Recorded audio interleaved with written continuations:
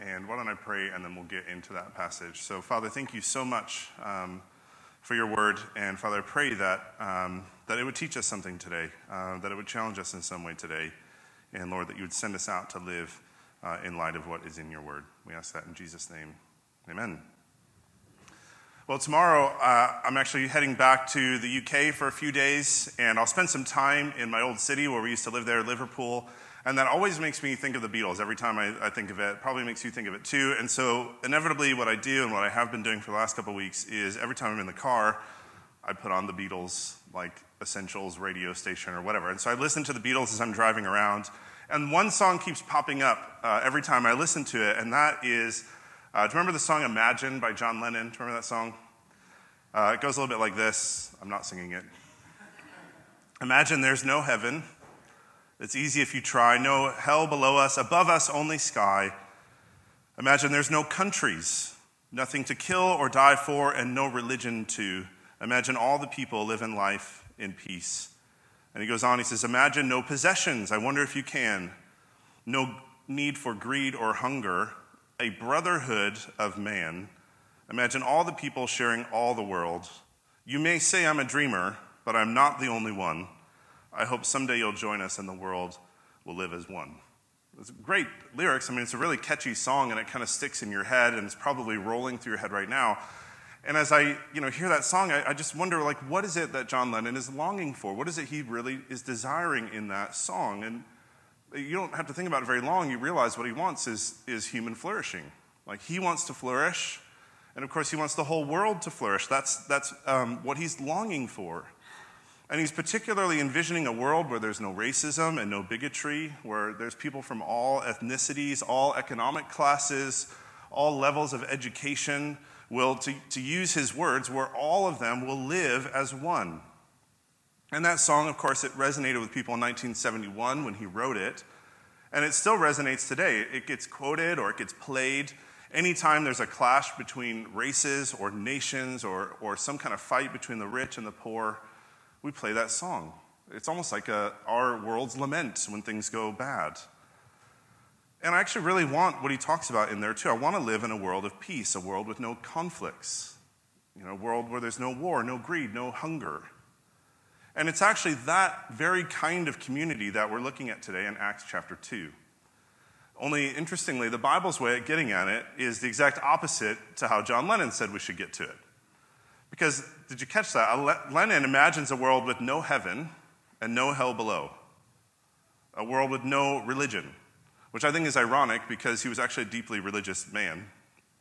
And what I don't want to brush aside all of the horrible things that have been done in history in the name of Christianity. I don't want to brush those things aside. Things like the Crusades, things like the Spanish Inquisition, things like American slavery.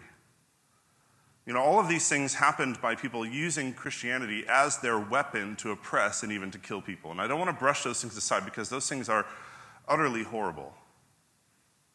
However, had any of those horrible movements actually taken the time to really understand, to really try and apply what the Bible says about the dignity of all people, about the value of all people, about the equality of all people, had they actually taken the time to look at this chapter we're looking at today, Acts chapter 2, they would have seen that there is absolutely no way that a person could use the name of Christ to justify any act, any thought, any word that demeans, that debases, that dehumanizes any person from any ethnicity or any background. Because what we see in today's passage is actually a unity of people from every nation under heaven, every race, every tongue, every economic class, coming together and being of one mind. Put that another way, what John Lennon imagines is actually fulfilled in Acts chapter 2. And therefore, it can be fulfilled in a Christian church today. And so the way we're going to see this fulfilled in the church today is by breaking down this passage in three ways. So we're going to look first at the extraordinary. There are continuing to be some extraordinary things happening in these passages we're looking at. But then secondly, out of the extraordinary, there begins to be this pattern of ordinary that starts to emerge. And then finally, it actually leads to an orientation of Christians looking out and non-Christians looking in. So we have the extraordinary, the ordinary, and the orientation. So let's look at the extraordinary. Now, a lot of what we're talking about in the book of Acts over this series, we're talking about flourishing and spreading, and that's kind of the theme that runs through this whole thing. And a lot of what we've talked about so far are one-time events. They're not the norm. They're not repeatable. And we actually get ourselves into trouble when we try and repeat them. A couple of years ago, Emmy and I were just still getting settled into living in Los Angeles, and it was around the time, do you remember that weird time where it was like, we have COVID restrictions, we don't have COVID restrictions, and nobody knows what to do? We're in that, like, we're not sure what's happening phase in the world. And it was a Sunday night, I remember, we were at home, we had no food in the house, and I was like, well, I think we can kind of go out now, so let's go somewhere. And so Emmy has this list of all the taco stands that she wanted to try, not like restaurants, but like the ones on the side of the street under the tent. So she had a list of all these to go to. And so we picked Avenue 26 Tacos, which is over in Lincoln Heights. And so we pop it in the GPS and we drive over there, and I'm excited to try these tacos. And we get over to where it says the taco stand is. And there's not one taco stand. There are dozens of them. And it's not just taco stands. There are games being played. There are people selling toys for children and clothes. There's a whole festival going on. And we're like, this is amazing. I can't believe they do this every Sunday night. And so we didn't just try Avenue 26 tacos. We tried like 3 or 4. We're like, we'll get a taco there and a taco there, and we'll get one there. And we tried all the tacos, and it was great. It was just an incredible experience. Now, fast forward a few months later, we have some friends visiting from out of town. We're like, you know what you have to do when you come to LA is get a street taco. So it's Sunday night. Let's go to the taco festival. So we get in the car, and we drive over there. And we get to where it is, and not only is there not a taco stand there, there's nothing there. It's like the street is empty. There are actual tumbleweeds in Los Angeles, and all of them were rolling through the street there. I mean, there's nothing happening there. And what we realized was that special taco festival was a one-time thing. It wasn't repeatable. I don't think they've ever done it again, not to my knowledge. And so there's no repeating that event. It was a one-time extraordinary experience. Now, that is what is continuing to happen here in Acts chapter 2. And so I want to look at the extraordinary parts of this. So there's kind of 3 extraordinary things that show up here. One is that it says they were together daily. Secondly, there was this selling and sharing of their possessions. And then thirdly, it says there were many wonders and signs. So these are the extraordinary things. So let's just take them in order. And so let's just observe this. Look at the text again. They were together daily. Look at verse 46. It says, every day they continued to meet together. So they met every day. And not only every day, but all the time.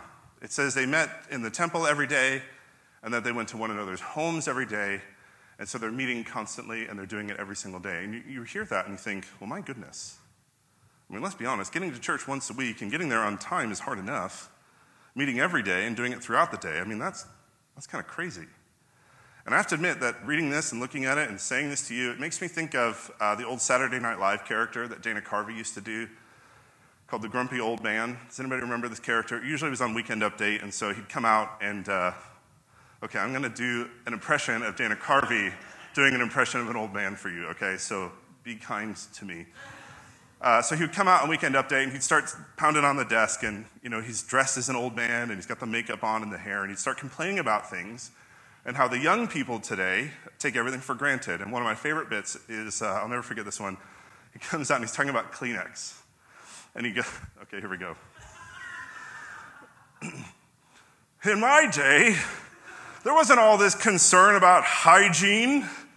In my day, we didn't have Kleenex. When you turned 17, you were given the family handkerchief. It hadn't been washed in generations, and it stood on its own. It was filled with diseases and swarming with flies. If you tried to blow your nose, you'd get an infection. And then he'd go, and that's the way it was, and we liked it. Life is a carnival. Thanks to some of you for laughing. No, that's just pity. That was just pity. So the church was meeting together every day in the temple, and they went to people's houses, and that's the way it was, and they liked it. That was the point of that, by the way. And we'll see in a minute that they actually did like it. They did like coming together.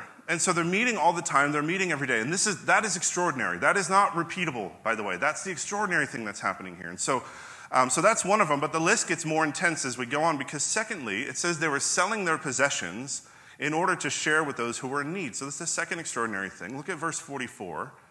It says they were together and had everything in common, And verse 45 says that they sold property and possessions to give to everyone who had need.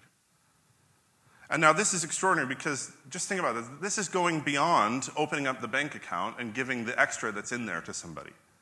This is saying there is no more extra in there, so the only way I can help support other people is to start selling things that belong to me. And so they started selling property, homes. They started selling their clothes. They would sell their livestock. Who knows what they were selling? And then they weren't benefiting personally from the sale, but they were giving the proceeds away to someone else. Now that's extraordinary.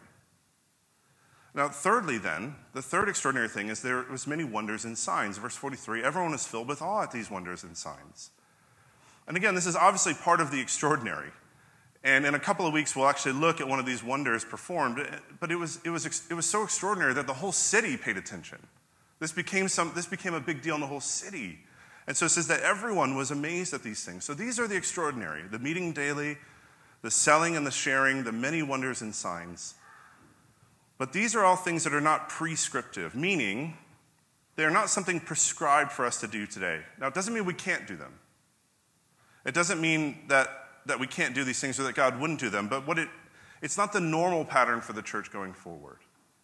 The normal pattern explained in Scripture for how a person experiences the work of the Holy Spirit in their life is actually, it's not normally extraordinary. The pattern that we see is actually the Spirit works through the ordinary. And that's the pattern that emerges out of these verses in Acts chapter 2 that we do see repeated all throughout the book of Acts and on into the New Testament letters, and even continually repeated in churches across the world, even in our church today. This pattern, we're actually literally doing all of it today, and we do it every week. And that is the pattern that the Spirit usually works in to change our lives, to transform us. So now that leads us to point 2, the ordinary. And there's 3 parts to this pattern. I heard someone once alliterate these 3 parts, and I couldn't think of a better way to do it. So if you hate the alliteration, don't blame me.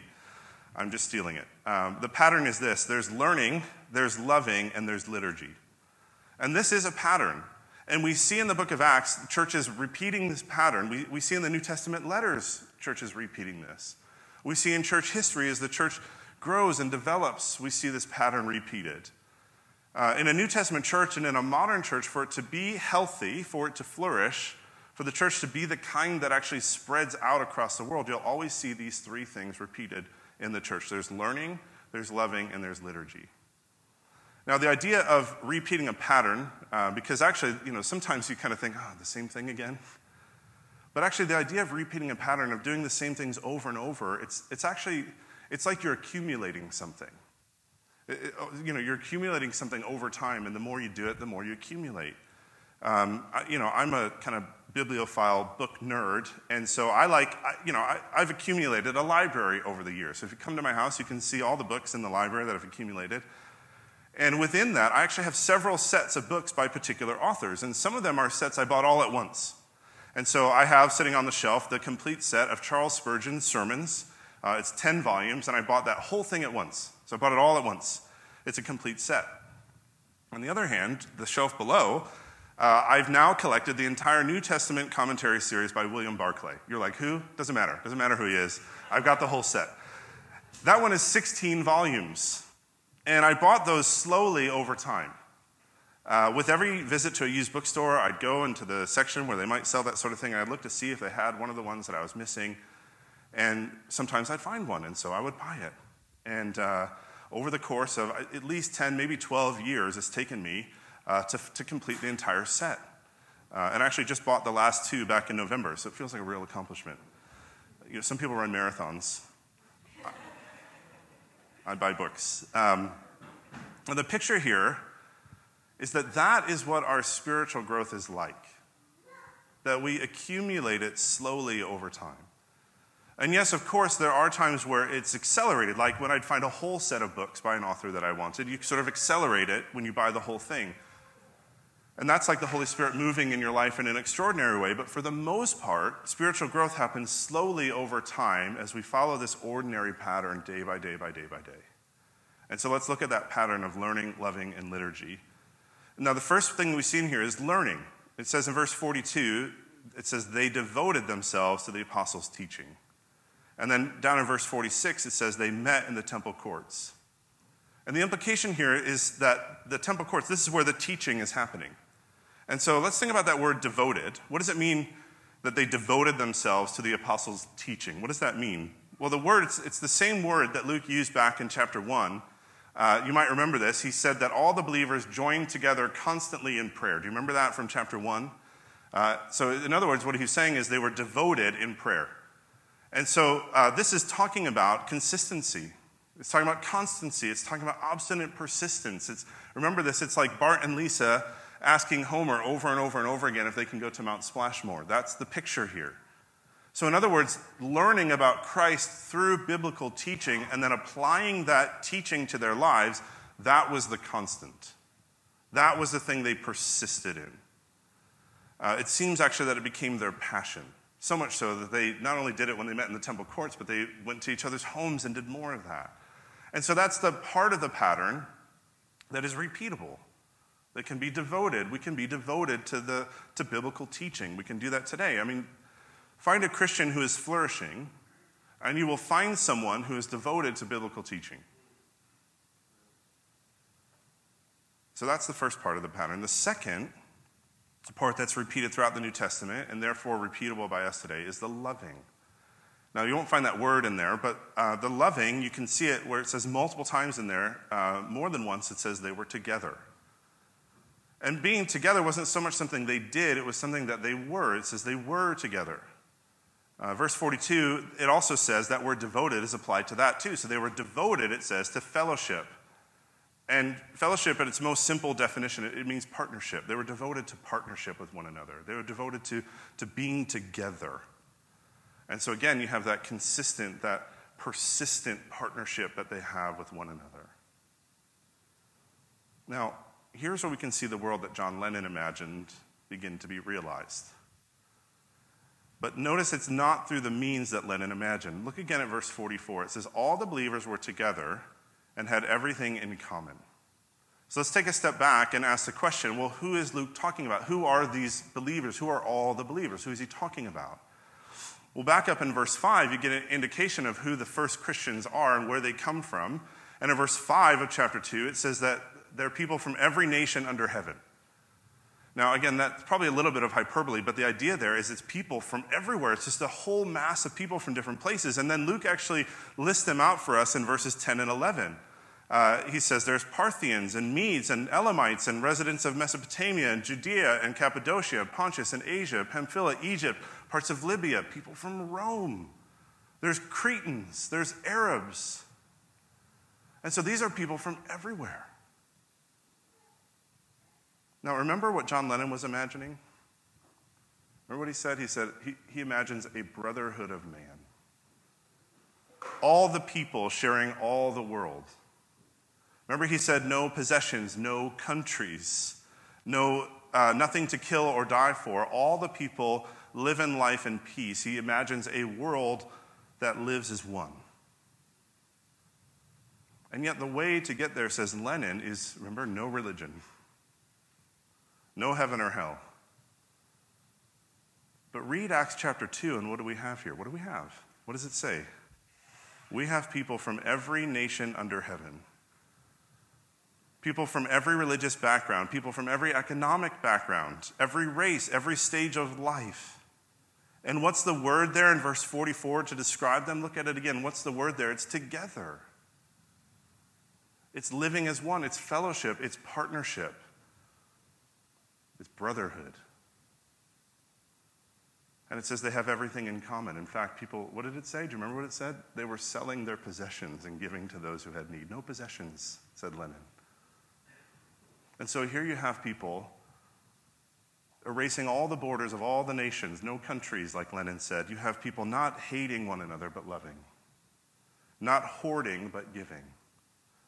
And what is exceptionally clear in verse 47, where it says that, look at that, verse 47, it says they're praising God. And so these are not people who are imagining no religion. These are not people who are saying no heaven or hell. These are not atheists. These are worshipers. And so in other words, the only way to get what Lennon imagined is through the Christian gospel. Because Peter just preached the Christian gospel. All of these people just became believers, and that is what unified them. That's the thing that unifies. And so these are people who don't share a common race, they don't share a common language, they don't share a common country, but what they do have in common is that all of them, it says, have received the forgiveness of sins through the life, death, burial, resurrection, and ascension of Jesus Christ, and then the giving of the Holy Spirit. That is what has unified them. That is what unifies us. And so together wasn't so much something they did, it was something that they were, is who they became. Now, please get this, because what Luke is talking about here is not something that is meant to fit under the category of extraordinary. You might read that and be like, yeah, that is extraordinary, but actually, this unity is the ordinary. It is the norm for the church. And so we see this multi-ethnic, multi-economic, multilingual representation of the church starting right here in Acts chapter 2, and you see it all the way through Revelation, where it says over and over and over again that Jesus Christ died to save people from every nation, tribe, people, and language. And in the very last paragraph of the very last chapter of the Bible, it says that the nations, it says, the nations will walk by the light of Christ for eternity. And so this picture of loving in the church is the norm. That is normal. Loving those who are unlike you, that is prescriptive. And that is repeated throughout the New Testament. Therefore, it is repeatable by us. That is the pattern. And so again, show me a person who is thriving, and you will see, and show me a church that is thriving, and you will see one who is not only devoted to the apostles' teaching, learning, but you'll see somebody who is loving. And particularly loving people who are very unlike them. So that's the first two parts of the pattern. The third part, so you have the learning, the loving, and now the third part is the liturgy of the church. So loving, learning, and liturgy. And by liturgy, I don't mean necessarily the exact form of what is being done. But notice this comes up in verse 42 as well. Because notice really carefully, look really, really carefully at what it says. It says, they devoted themselves to the apostles' teaching, that's the learning, to the fellowship, that's the loving. But then look at this very closely. Devoted also applies to this. Look really, really closely. It says, they were devoted to the breaking of bread and to prayer. So again, this is something they're devoted to. But notice the definite article, the word the. And every scholar who looks at this notices that article. It doesn't just say they were devoted to breaking of bread, which could just mean eating. And in fact, it does say breaking of bread down in verse 46, which probably does mean just eating. And so Luke wants us to notice this little tiny word. But to say the breaking of bread and prayers means he's talking about the Lord's Supper. He's talking about communion. And just to cut through all the stuff that's there, specifically what this means is he's saying they were doing corporate worship. Put that another way, they were devoted to gathering together for church services. That was part of what they were devoted to. That's the liturgy. And once again, this is not one of the extraordinary things that is happening. This is the ordinary. And we know it's ordinary because it's repeated. In fact, we're going to see this in a passage really soon. And there are whole chapters in some of the New Testament letters that are about how to do corporate worship. And there are some verses like in Hebrews chapter 10 that say, they actually say it's a matter of blatant disobedience to God to give up corporate worship, to give up meeting together. And so again, show me a person and a church who gather together consistently for corporate worship and are devoted to biblical teaching and are devoted to loving one another. And I will show you a person in a church that is thriving, that is flourishing. This is the pattern. And so all three of those things happening in these verses in Acts chapter 2, and you see this pattern begin to emerge out of all the New Testament churches that are written about in the New Testament letters. And you see this emerging, and you see this pattern either because they're all doing it, and therefore those churches are flourishing, or they're not doing one or more of them, and the church is struggling, and that's why a lot of the letters are written. And so this is the pattern that emerges. People and churches who are devoted to learning biblical truth, loving one another, and corporate worship, that's the liturgy, they're thriving. They're the ones that flourish. And these are the churches that God uses to then spread the gospel across the world. Now, by the way, There's not one of these three things, not one thing in this pattern that a person can do alone. It's not possible to do these three things without the local church. Learning, loving, and liturgy. The pattern of all of these is in the context of a local church. And I just want you to think about that for a minute. Is that you? Are you devoted to learning, to loving, to liturgy in the local church? And let's just get real for a second on how this works, because there may be some of you, in fact, there may be a lot of you who could say, genuinely, you could answer the question, yes, I am devoted to those three things. I'm devoted. I give time to that every week. But you still feel like you're not flourishing. You're like, I am devoted. Where's the flourishing part, Ken? Where's that? A lot of discouragement actually comes when we feel like we've stumbled or maybe taken a step backwards. But in actuality, that stumbling, that step backwards, that is what spiritual growth is always like. Spiritual growth, it's always paradoxical. Do you know what a paradox is? It's something that seems contradictory, but when you investigate, when you look into it, it's actually found to be true. And here's what I mean by this. Christian growth is always a paradox. It's always going backwards to go forwards. It's always going down to go up. It's always giving up in order to gain. It's always that way.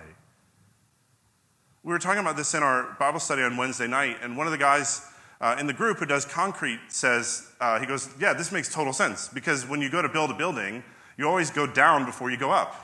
You dig into the ground, you pour the concrete in, you build the foundation, you put the pylons in, and then you build up.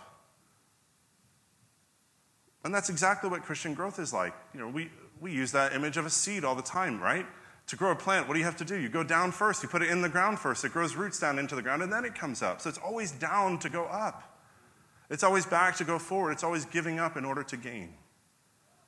I mentioned this before, but when Martin Luther wrote his 95 Theses, in order to bring reform to the church in the 1500s, the church had become legalistic, and it had lost the core of the gospel. In fact, the church was basically just building above the ground and not doing anything below the ground. And here's what Luther's first statement was to try and reform the church.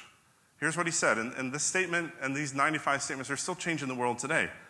And here's the first statement, the first line. He says, the whole of the life of a Christian is repentance. That's it.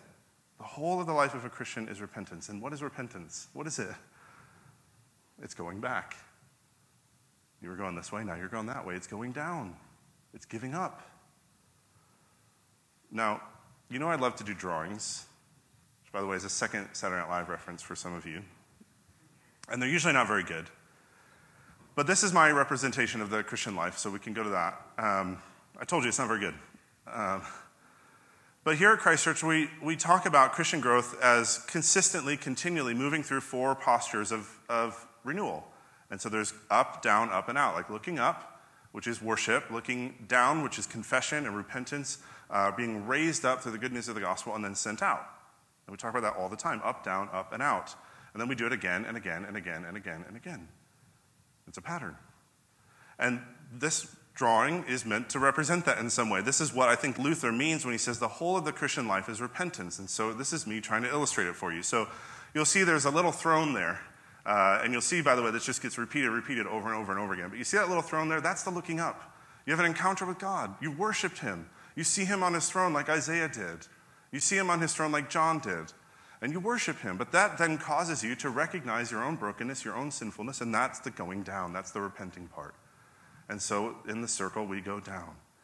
But then we're raised up again through the good news of the gospel, and then the last arrow moving forward is we're sent out. But then notice it's just the pattern repeats over and over and over again. And the thing that you'll find is the more that you mature as a Christian, the more you have to repent of. The more times you have an encounter with God, the more you realize, I got to repent again. And so you go through this again. It's always this. Now, why does spiritual growth happen this way? Why is it always going down to go up? Why is it always back to go forward? Why is it always giving up in order to gain? Why is it always that way?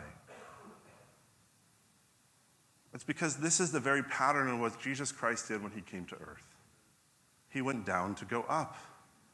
He humbled himself, it says, by putting aside his glory for a while to become a man.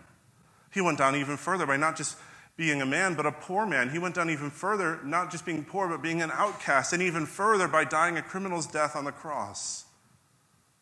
But it's his going down, his giving up, that means that we can go up. That means that we can gain. Because yes, he humbled himself all the way to the point of death, but God raised him up from the dead, and he exalted him to the highest place. And so you see, that's the pattern of Jesus, to accomplish the forgiveness of sins. And so, of course, therefore, that would be the pattern of his followers, to receive the forgiveness of sins. And so this is how spiritual growth happens. It's through the ordinary means of learning, loving, and liturgy. And in doing that regularly, we become the kind of people who learn that we have to go down in order to go up, back to go forward, to give up in order to gain. And when this spiritual growth begins to happen in a person's life, there becomes this new orientation. And that's point 3, and this is going to be really, really brief. But I want us to see really briefly how the spreading of the church happens as a result of spiritual growth. Because when they grow spiritually, there's this reorientation of their lives. When they may have once been inwardly focused and thinking about themselves, thinking about their own needs, and trying to exalt themselves, as soon as they begin to grow spiritually, they become outward focused. Look at verse 47. It says, praising God and enjoying the favor of all the people, and the Lord added to their number daily those who were being saved. Now again, there's 3 things happening in this verse 2, and they're all connected. And notice the first, it says they're praising God. And we've talked about this almost every week so far, but praising God, we've been saying that praise is just the completion of our enjoyment of something. And so when it says that they're praising God, we have to assume that that means they're telling others how much they're enjoying God. They're talking about God. They're sharing about God. In other words, that's evangelism. They're not walking around with, a booklet with the 4 spiritual laws. They're just telling people about the God that they love. And that's evangelism. But then the second thing here, it says that they're enjoying the favor of all the people, which essentially means people start to like them. They enjoy being around them. They become likable people. And I actually think that rings true.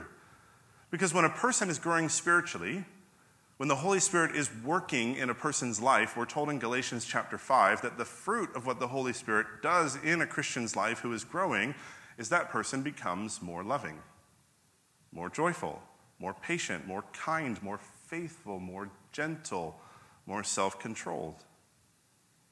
So if that's who you're becoming, then it just follows naturally that more and more people will like you. And they'll like being around you. And that's what's happening here. They're just enjoying the favor of all the people because they're becoming more like the Holy Spirit wants them to become. And then thirdly, it says that the Lord added to their number daily those who were being saved. And it's here that we see the spreading. So everything I've talked about so far has just been the flourishing. How do we flourish? But now we see the spreading. As they have this outward focus and as others start to look in. The Lord added to their number daily those who were being saved. And so the flourishing of the individuals within the church and the flourishing of the church itself through learning, loving, and liturgy, the result of that is the church spreads. And that's the way it was, and we liked it. Let's pray.